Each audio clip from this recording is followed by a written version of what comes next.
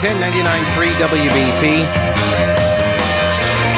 Pete Kaliner here, and going over the oral arguments that were heard yesterday at the Supreme Court in the Dobbs case, Dobbs versus Jackson Women's Health Organization, and this has got everybody wondering whether they are going to overturn Roe v. Wade and Casey v. Planned Parenthood, and I don't know if that's going to happen. I'm not making any predictions because these are court proceedings. You never know what these 9 justices are going to do. I'm just bringing you the arguments as they were delivered. So yesterday, Justice Thomas begins the questioning of the lawyer for the Center for Reproductive Rights, a woman by the name of Julie Rickleman.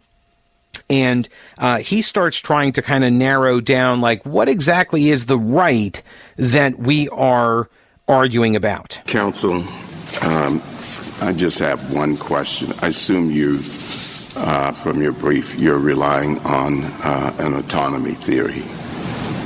Both bodily integrity and the ability to make decisions related to family, marriage, and childbearing, Your Honor.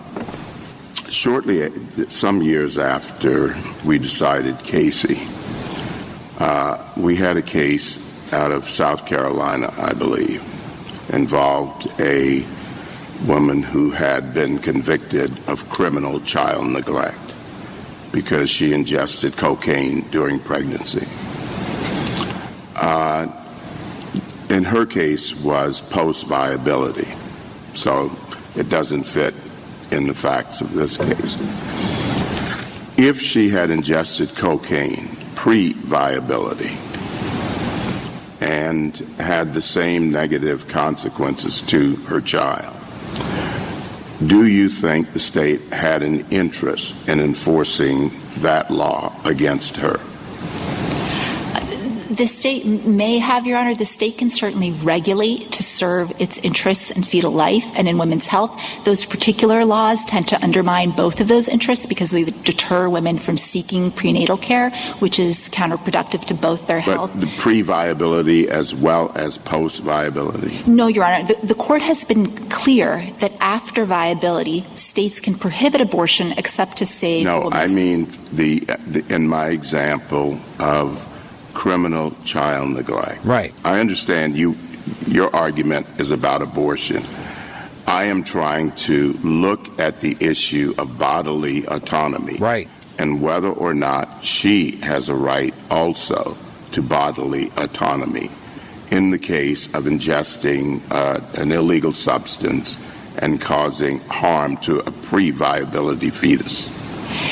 Your Honor, of course, those issues aren't posed in this case. And again, I would say that the states can certainly regulate throughout pregnancy, both before and after viability, to preserve fetal life and to preserve the woman's health. The court has said, however, there are other constitutional issues at stake. For instance, in the Ferguson case, that states still can't violate women's Fourth Amendment rights. But again, that's not what this case is about. This case is about a ban on abortion that the state concedes is weeks before viability. And the court has been clear for 50 years that the one thing that states cannot do is to take the decision completely away from the woman until viability. That until that point, it is her decision to make, given the unique physical demands of pregnancy and the life-altering consequences of pregnancy and having a child. Thomas doesn't really get an answer to that question. Then Justice Amy Coney Barrett asks, why is there a focus on the burden of parenthood while ignoring safe haven laws? Both Roe and Casey emphasized the burdens of parenting. And insofar as you and many of your amici focus on the ways in which the forced parenting, forced motherhood would hinder women's access to the workplace and to equal opportunities, it's also focused on the consequences of parenting and the obligations of motherhood that flow from pregnancy. Why don't the safe haven laws take care of that problem? It seems to me that it focuses the burden much more narrowly. There is, without question, an infringement on bodily autonomy, which we have in other contexts like vaccines. However, it doesn't seem to me to follow that pregnancy and then parenthood are all part of the same burden. And so it seems to me that the choice more focused would be between, say, the ability to get an abortion at 23 weeks or the state requiring the woman to go 15, 16 weeks more and then terminate parental rights at the conclusion. Why didn't you address the safe haven laws, and why don't they matter? I think they don't matter for a couple of reasons, Your Honor. First, even if some of those laws are new since Casey, the idea that a woman could place a child up for adoption has, of course, been true since Roe. So it's a consideration that the court already had before it when it decided those cases and adhered to the viability line. But in addition, we don't just focus on the burdens of parenting, and neither did Roe and Casey. Instead, pregnancy itself is unique. It imposes unique physical demands and risk on women, and in fact has impact on all of their lives, on their ability to care for other children, other family members, on their ability to work. And in particular, in Mississippi, those risks are alarmingly high. It's 75 times more dangerous to give birth in Mississippi than it is to have a pre-viability abortion, and those risks are disproportionately threatening the lives of women of color. So are you saying, I mean, actually, as I read Roe and Casey, they don't talk very much about adoption. It's a passing reference that means out of the obligations of parenthood. But as I hear this answer, then are you saying that the right, as you conceive of it, is grounded primarily in the bearing of the child and the carrying of pregnancy, and not so much looking forward into the consequences on professional opportunities and work life and economic burdens? No, Your Honor. I believe it's both, and that is exactly how Casey talked about it. It talked about the two strands of cases that supported the right. One was the strand of cases supporting bodily integrity, and it cited to cases like Cruzan and Riggins versus Nevada. And the second was the strand of cases supporting decisional autonomy, and specifically decisions related to childbearing, marriage, and procreation, decisions like Griswold, Loving. And so it's really both strands that we're relying on here. All right, so the viability line is the central finding of both Casey and Roe. But Justice Alito then asks Rickleman, how would she defend that line, the viability line, because it's an argument made by pro-choice people and pro-life people, and that the line really doesn't make much sense. Alito added that even Justice Blackmun himself, who wrote Roe v. Wade, he described it as arbitrary. If a woman wants to be free of the burdens of pregnancy, that interest does not disappear the moment the viability line is crossed. Isn't that right? No, Your Honor. And if I may make a few points to answer your question. First, I think the state views viability as arbitrary because it completely discounts the woman's interest. But viability... No, but does a woman upon reaching the point of viability, does not the woman have the same interest that she had before viability in being free of this pregnancy that she no longer wants to continue?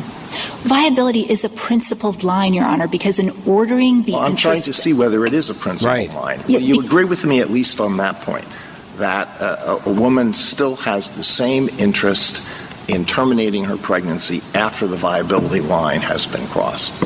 Yes, Your Honor, but the court balanced the interest, and in ordering the interest at stake. Look at the interest on the other side. The fetus has an interest in having a life, and that doesn't change, does it, from the point before viability to the point after viability?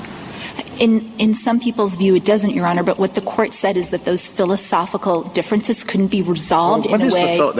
That's what I'm getting at. What is the philosophical argument, the secular philosophical argument for saying this is the appropriate line?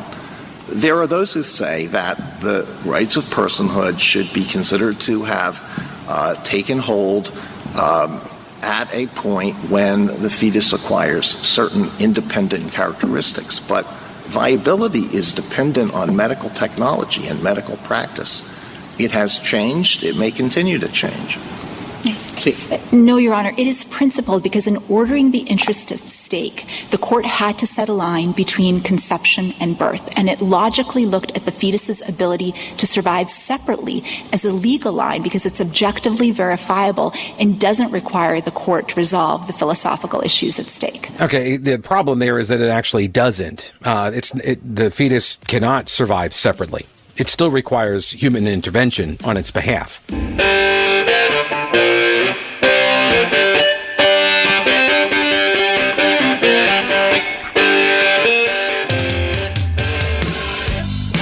News Talk 1110, 99.3 WBT. The oral arguments in the Dobbs abortion rights case playing the highlights of it. I did actually, I listened to the entire thing yesterday evening, and then I listened to it again this morning as I pulled all the sound bites, and I've reading along with the transcripts as well. A woman still has the same interest. This is the point that Alito was making, that a woman still has the same interest in terminating her pregnancy after the viability line has been crossed. And a fetus has an interest in having a life. And that doesn't change on either side of that viability line either. Right? So he's trying to figure out, and he's trying to discern whether the viability line is arbitrary or not. Is it a principled line or not? And you can come up with a reason for why you should use the line, but the line itself isn't a principled line. It's not based on any kind of principle. It was just, yeah, we'll draw it here. That's it. Well, because why is it a number of weeks that they've chosen? Why is it 24 weeks? Why not, instead of 24 weeks, it's 24 and a half weeks, right? And that the interests that the state, or I should say the Supreme Court, was trying to balance, those interests for both parties, the fetus and the woman, neither one of those interests are changed either before the viability date passes or after the viability date passes. That's the point. Because again, the question is, when do rights obtain? So then Justice Thomas goes back, Clarence Thomas goes back for another round on that one question that he was trying to get an answer to earlier. I know your interest here is in abortion. I understand that. But if I were to ask you what constitutional right protects the right to abortion, is it privacy? Is it autonomy? What would it be? It's liberty, Your Honor. It's the textual protection in the 14th Amendment that a state can't deprive a person of liberty without due process of law.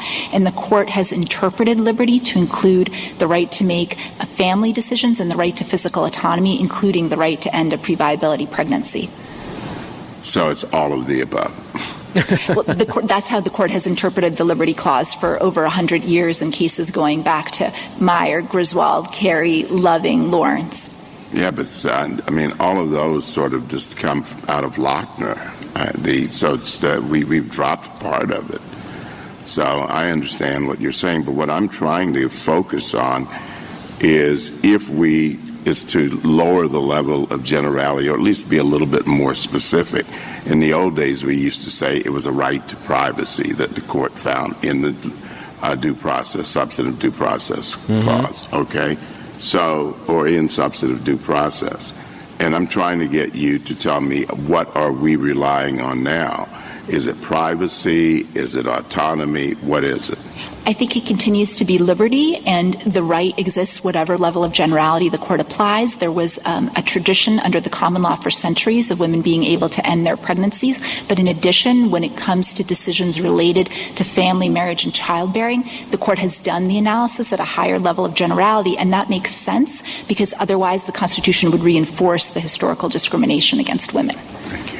All right, so this is the core of her argument. You heard her make a similar argument earlier. This is a liberty question, but she also talks about tradition under the common law. And a couple of historians just gutted her on this assertion in a Newsweek piece. I'll get to that.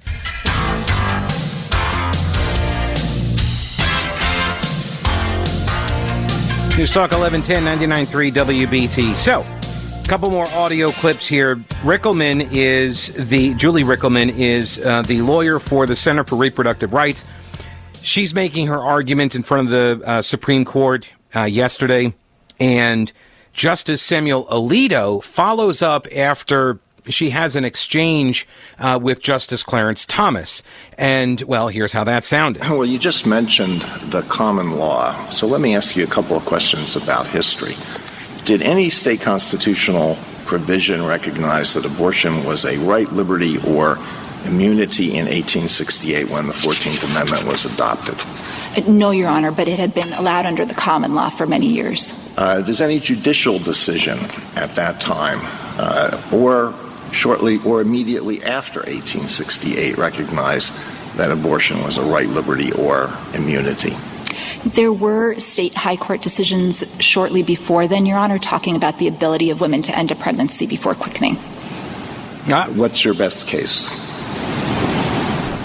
For the right to end a pregnancy, Your Honor? Mm-hmm. Allowing a state to take control of a woman's body and force her to undergo the physical demands, risks, and life-altering consequences of pregnancy is a fundamental deprivation of her liberty. And once the court recognizes that that liberty interest deserves heightened protection, it does need to draw a workable line, and viability is a line that logically balances the interests at stake. All right, so hang on a second, and I'll get to the rest of this clip in a second. This is being cited as terrible lawyering by Rickleman. When this is what Dan McLaughlin writes at National Review. He says, when you're talking about the case law and the judge asks you what's your best case, you're not being asked for your favorite rhetorical summary. You're being asked to cite a specific judicial opinion. And Rickleman, who had just broached the subject of 19th century case law, could not think of one to cite. And that's a problem. Because she's talking about common law, and she's making this argument that, oh no, common law allowed for abortions all the time. And, women were doing this before quickening, which is when they could feel the baby move. That's what they were saying. Like, oh, before you feel the baby move, you could totally do whatever you want to do to have the child be aborted. And so when Alito says, what's your best case? She doesn't have one. That's not good. The brief for the American Historical Association says that abortion was not legal before quickening in 26 out of 37 states at the time when the 14th Amendment was adopted. Is that correct? That is correct, because some of the states had started to discard the common law at that point because of a discriminatory view that a woman's proper role was as a wife and mother, a view that the Constitution now rejects, and that's why it's appropriate to do the historical analysis at a higher level of generality. In the face of that, can it be said that the right to abortion is deeply rooted in the history and traditions of the American people? Yes, it can, Your Honor. Again, at the founding, women were able to end their pregnancy under the common law. And in fact, this court in Glucksburg specifically discussed Casey as a decision based on history and tradition. And at note 19 specifically called out and relied on Roe's conclusion that at the time of the founding and well into the 1800s, women had the ability to end a pregnancy. All right. So first off, he's not buying this line. You can tell when he says he cites the American Historical Association, 26 out of the 37 states, abortion was not legal. Okay. So that's the first thing. The second thing is on this definition of quickening. And there was a piece at Newsweek a couple of weeks ago by Justin Dyer, a professor of political science and the director of the Kinder Institute on Constitutional Democracy at the University of Missouri, and Cody Cooper, UC Foundation assistant professor of political science and public service at the University of Tennessee at Chattanooga. And they wrote that in this case, history is on the side of Mississippi. Some American judges emphasized a woman's feeling of fetal movement provided the first physical proof of life and thus the starting point for any abortion prosecution. But the definition of quickening as felt movement coexisted with an older usage of the term. And in that usage, quick simply meant alive, as in the familiar phrase, the quick and the dead. Thus, the term quick and the phrase quick with child often meant simply pregnant with a living kid, right? That was what it meant. Pro-abortion historians conflate quickening and quick with child. The earliest common law authorities did not identify quickening as a discrete point in a pregnancy before which abortion was licit or legal. Rather, the relevant point for determining whether a crime had been committed was when a woman was, quote, quick with child. That is, pregnant at all. And this is what Justice Thomas was asking about earlier when he said about the South Carolina case. Well, you've got this line, this arbitrary line of viability, and this woman who had done cocaine, and the baby died after she did all this cocaine, but it was after the viability, right? So that's why they charged her. But what if it was before viability?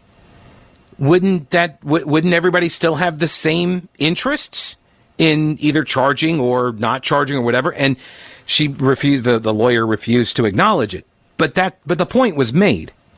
As the scientific and medical evidence of when fetal life begins advanced in the 19th century, British and American doctors then started urging Parliament and the different states to discard quickening as an evidentiary rule and adopt comprehensive protection of prenatal infants as soon as new life begins. Now, the judge for the Reproductive Rights Center, she argued that this was because of sexism, and they were trying to keep women in their place, quote unquote. But these historians say, well, no, this was because of medical advancements.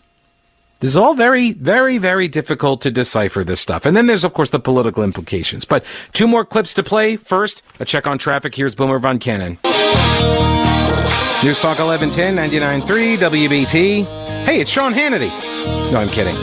This is the song he used for a long time. Look, there could very well be political fallout from this. I got a tweet from Monica earlier in the program. She says, if Roe is overturned, it'll push Republicans far right. They will lose the moderates that they have been able to get. And this is a concern. If the ruling comes down on, summertime, June, July timeframe, and you get a mad dash by Republican legislatures to start restricting abortion access, Democrats then get to campaign on that. And yeah, they're going to really prefer to campaign on that than the economy, right?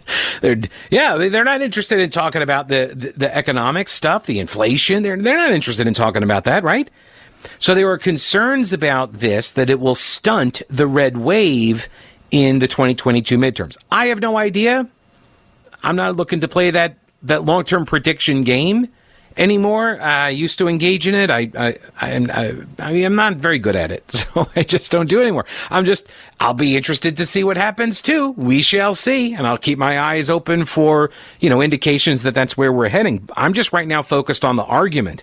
The oral argument then proceeds. I just have one clip from the U.S. Solicitor General, Elizabeth Prelogar. And she, representing the United States, she prompts a back and forth, a Q&A from Justice Samuel Alito, who asks her, wait, is it your argument that a case can never be overruled simply because it was egregiously wrong?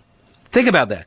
Are you making the argument that we can never overrule a case, an opinion, simply because it was wrong? Is that what you're saying? I think that at the very least, the state would have to come forward with some kind of materially changed circumstance or some kind of materially new argument, and Mississippi hasn't done so in this case. So suppose Plessy versus Ferguson was re-argued in 1897, so nothing had changed.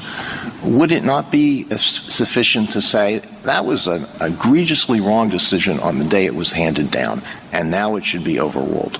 It certainly was egregiously wrong on the day that it was handed down, Plessy, but what the court said in analyzing Plessy to Brown and Casey was that what had become clear is that the factual premise that underlay the decision, this idea that segregation didn't create a badge of inferiority, had been entirely mistaken. So is it your answer that we needed all the experience from 1896 to 1954 to realize that Plessy was wrongly decided? All right, so I'm going to pause right there for a second.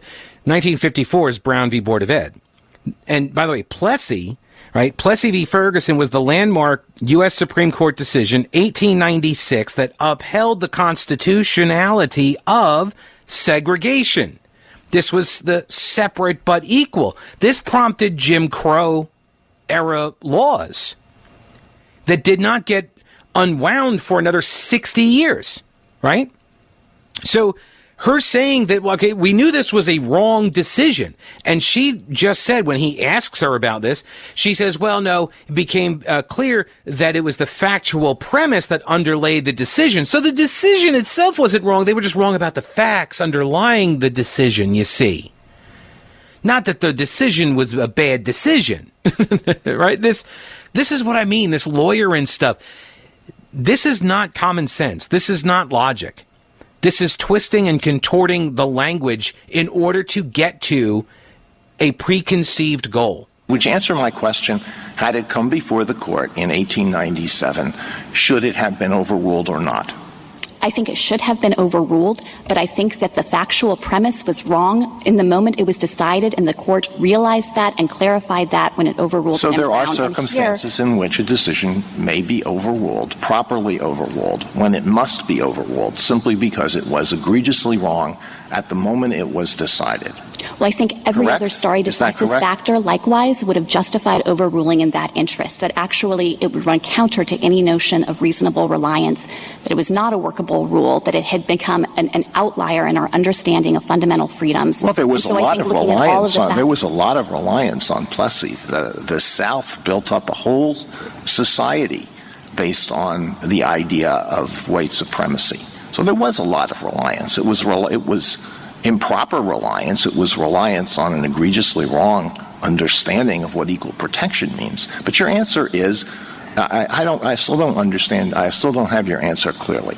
Can a decision be overruled simply because it was erroneously wrong, even if nothing has changed between the time of that decision and the time when the court is called upon to consider whether it should be overruled? Yes or no? Can you give me a yes or no answer on that?